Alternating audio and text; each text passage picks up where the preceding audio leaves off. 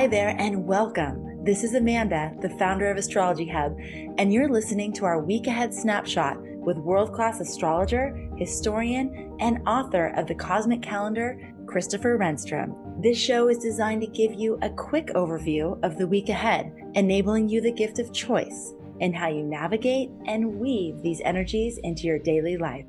Enjoy. Hello, my name is Christopher Renstrom, and I'm your weekly horoscope columnist here on Astrology Hub. And this week, I wanted to talk to you about the Mars-Pluto sextile that will be taking place in the zodiac signs of Scorpio and Capricorn. Now, sextiles, to me, are the great underrated aspects in astrology. A lot of focus and time goes towards great conjunctions and fiery squares, polar oppositions, and grand trines emerging as a triangle in the heavens above. And so, in essence, the lowly sextile doesn't really get as much press. It's kind of like, oh, this planet's sextiling this, but, it's really heading towards this square, and let's take a look at that, But the fact of the matter is, sextiles are the aspects that allow the planets to get along on a regular basis. Planets can have very, very strong personalities. Okay, Mars can be incredibly aggressive, Venus inviting, Mercury chatty, and Jupiter rather global in the way that it talks about things and its philosophy and beliefs and assumptions that it will make about itself and other people. Now, a sextile describes that period of time when a planet and another planet are traveling through signs that are of the same gender. Now, using gender in astrology nowadays is kind of like people are divided about what they really think about that. Some people feel like it really sort of sets up a sort of gender bias as far as the signs are concerned. But what's interesting about the argument of gender and signs in astrology is that it actually, at least since the writings of Ptolemy, talked about planets changing their gender as they moved from zodiac sign to zodiac sign. In other words, Mars, which is a planet that we all sort of often associate to masculinity, is very masculine and male when it's in the zodiac sign of Aries. However, Mars in Taurus is not. Okay, it takes on a more what would be called a feminine quality. Now, as I said, these terms a lot of astrologers are playing with nowadays. Sometimes they'll refer to the different gendered signs as night and day signs, signs that are associated with the day, and zodiac signs that are associated with the night. They might use passive and aggressive, yin and yang, other ways of showing those same sort of personalities, but without the gender labels. Like, for instance, Aries might be regarded as a yang sign. Okay, it's very outward in the way that it approaches something, very directed that it approaches something, and it can be very aggressive. Whereas Taurus would be considered a yin sign. It's more receptive. It follows its own inner timing about how it wants to do things, and it's not going to be pushed around if it doesn't feel like it wants to be. Subsequently, Gemini, which follows in the order, is yang again, and Cancer is yin. So if you will permit me, just for the sake of illustrating these points, I would like to sort of go back to the masculine and the feminine ideas of the sextile. In fact, when I teach it in class, I sort of refer to these as same-sex relationships. In other words, the masculine signs, which are fire and air signs sharing the same gender, really get each other.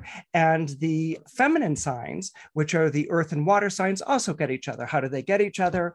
Well, for instance, you pour water on earth to make something grow, or air picks up and moves through the burning flames of a fire and makes a fire expand and grow in all sorts of directions. That might not have been the best example, given all the forest fires that we've had to deal with lately, but it's probably something that's been on my mind since this is something that we all had to deal with here where I live over the summer. In other words, a sextile will take planets that are traveling through signs and essentially tie them together. Okay, it's almost like interweaving the energies. So where Mars and Saturn might be a bit hostile towards one another or difficult to please, they become much more agreeable when they are in signs that sextile each other. For instance, Saturn in Aries might be a little bit of a difficult burden to bear, but that burden lightens up when Mars is moving through Gemini. It sort of takes the best qualities of Saturn in Aries and augments them. It makes them more self-improving or more self-improvisational than Saturn in Aries by itself would be. So this is seen as a benevolent or a good thing. So the difference between a sextile and a trine, basically in terms of character, is that the planets in sextile to each other are actively helping each other to achieve a goal. Okay, they're working towards a mutual interest. In a trine, it's more facilitating and supportive.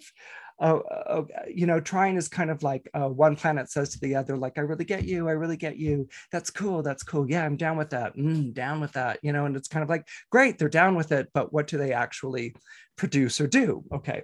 But in a sextile, it's like, wow, that's a great idea. You think so? Yeah, I think it's a really good idea. I was thinking that, but I wasn't quite sure about how to implement it. I've got some ideas. You do have some ideas about how to implement my idea? Yeah. All you have to do is do this one step, followed by this next step, followed by this third step, and you're in, you're good. I never thought of it that way. That's what friends are for. Okay. So that's what happens when two planets are sextiling each other. They're actively intertwining their energies and working towards one another's mutual benefit. Okay, this is something which over the years I've come to really appreciate and respect about a sextile, and how I've seen them activated in many areas of someone's chart, either natally or by transit. So let's go ahead and talk about this Mars-Pluto sextile that's taking place with Mars in Scorpio and Pluto in Capricorn.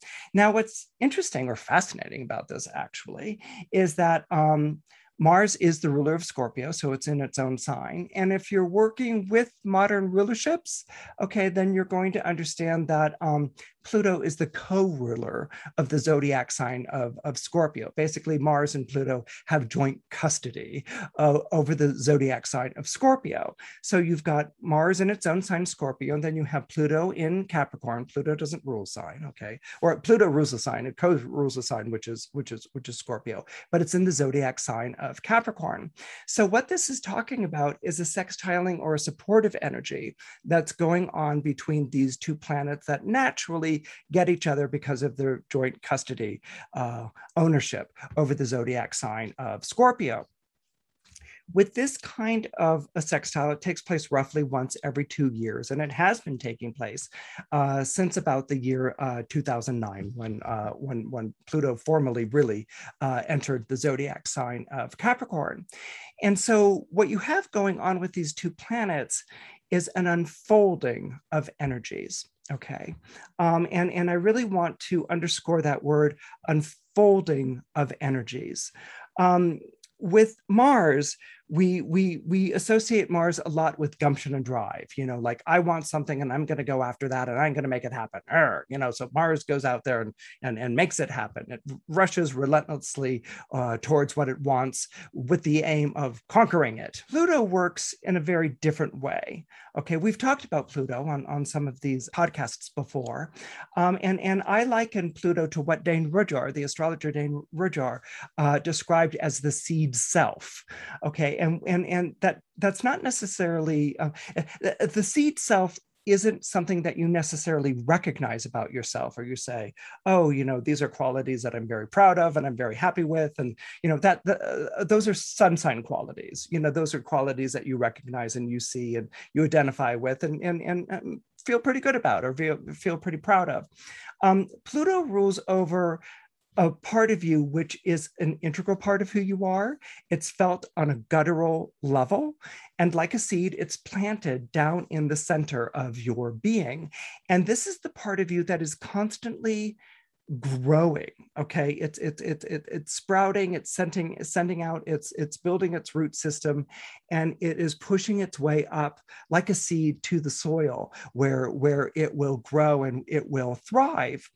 It's so basically what we're talking about with this link between the sextile between Mars and Pluto is that it's triggering Pluto energy in your life right now. So it's triggering this sense of yourself that you have on a very deep and guttural level that isn't easy to explain.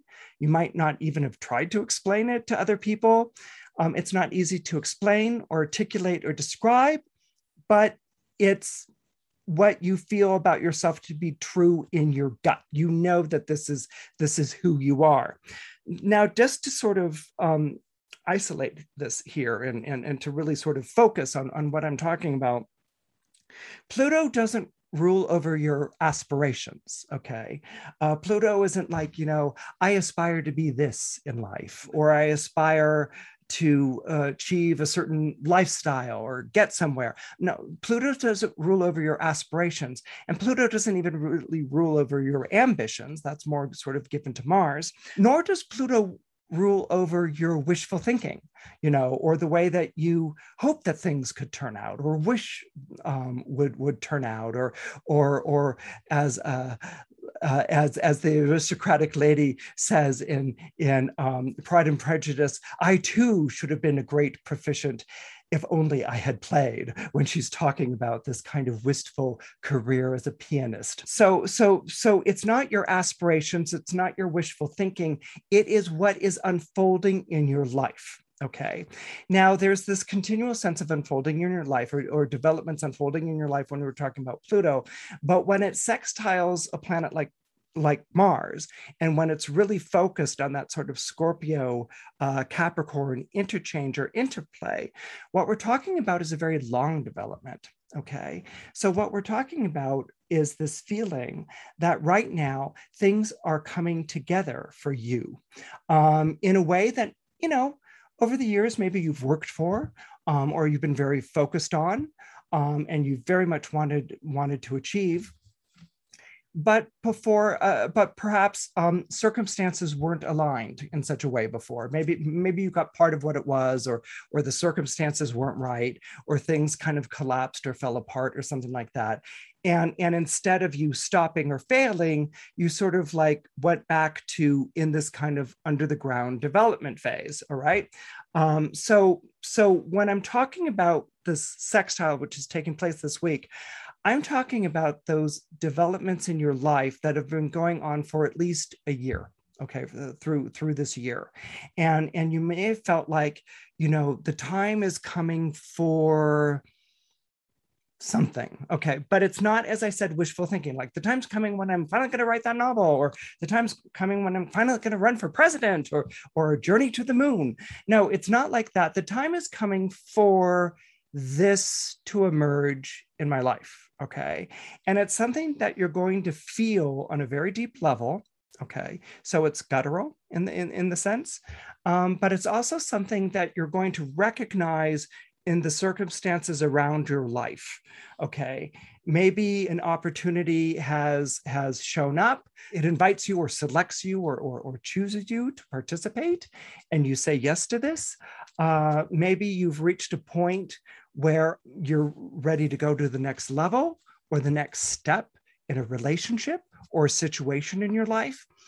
There shouldn't be anything that's stressful in the sense of like, I'm making myself go for this. It's not like that. And it should be something which is hopeful in like, I'm hopeful that I'm going to change my life overnight by doing this. No, it's not like that. What this is that it's coming organically out of who you are. And what you're going to have a very strong sense of is its time has come. You'll be saying to yourself very secretly and very privately, very personally, its time has come. Now, we can all feel this at different times in our life, and we reach a point where we know that we're going to be taking this next step forward.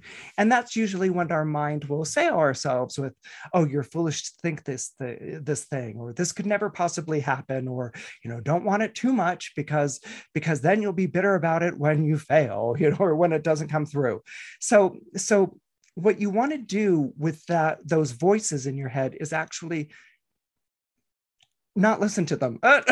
Actually, not listen to them. Put them to one side and just follow what you're feeling in your gut, because your gut is true. And it's more than just a gut feeling. What you're also going to notice is that there is an alignment of circumstances. So a lot of these breakthroughs in life happen as a result of luck. We think of, oh, I was in the right place, the right time, and luckily this worked out. Or it's the result of determination. I worked very hard for this to happen, or whatever. So what we have here is an element of luck. Okay. And it is an element of determination, but what's weaving them together in this sextile sort of energy way is circumstances are aligning. Okay. The circumstances are aligning in such a way that you can exercise your talent. Circumstances are aligning in such a way that you can make this decision and there's not going to be anything working against you. Circumstances are aligning in such a way that you feel the support of the universe, or the people in your life, or the invisible forces that at work that are actually supporting you in moving you down the road. And so actually the big thing that you're going to be feeling is this kind of like, okay, the time is right for this to come together. And you may also be struck by a sense of like, what I'm leaving behind, am I leaving behind something that was comfortable? Am I leaving behind something that was familiar? Am I leaving behind something that was safe? Okay. So basically, I want you to sort of, I don't know if you remembered learning how to swim when you were a kid or something like that, but I want you to think of this Mars-Pluto sextile as sort of like the swim coach who reached out to you as you were a kid and said, okay, come on, let's come on into the pool. And you're like uncertain, but like, okay, I will. So this energy is actually really calling forth a part of you that's always been there, that is there. You weren't always sure if the time or the circumstances were right, but what the Mars and Pluto sextile is telling you this week is that that the time and circumstances is right, and it's time for you to take that big step that you've been wanting to take forward into the next stage of your life. Hey there, it's Amanda here, the founder of Astrology Hub, and I'd like to invite you to join me and 12 top astrologers for our 6th annual free 2022 forecast panel event happening this December 8th and 9th. And with the USA's Pluto return, the nodal axis shift, the Jupiter-Neptune conjunction in Pisces, and some other really key transits happening next year, it would be ideal to get the astrological weather forecast early so you can be prepared for what's ahead. You'll hear expert astrological insights from astrologers like Achyuta Bhava, Adam Summer, Stormy Grace, Gary Caton, Michael Bryan, Christopher Renstrom, Jen Zart, and more. The event is free and will be taking place on December 8th and 9th, 2021. If you can't join us live or for the full event, make sure you register so we know to send you the limited time recordings. To reserve your spot, register today at astrologyhub.com/forecast panel. We hope to see you there.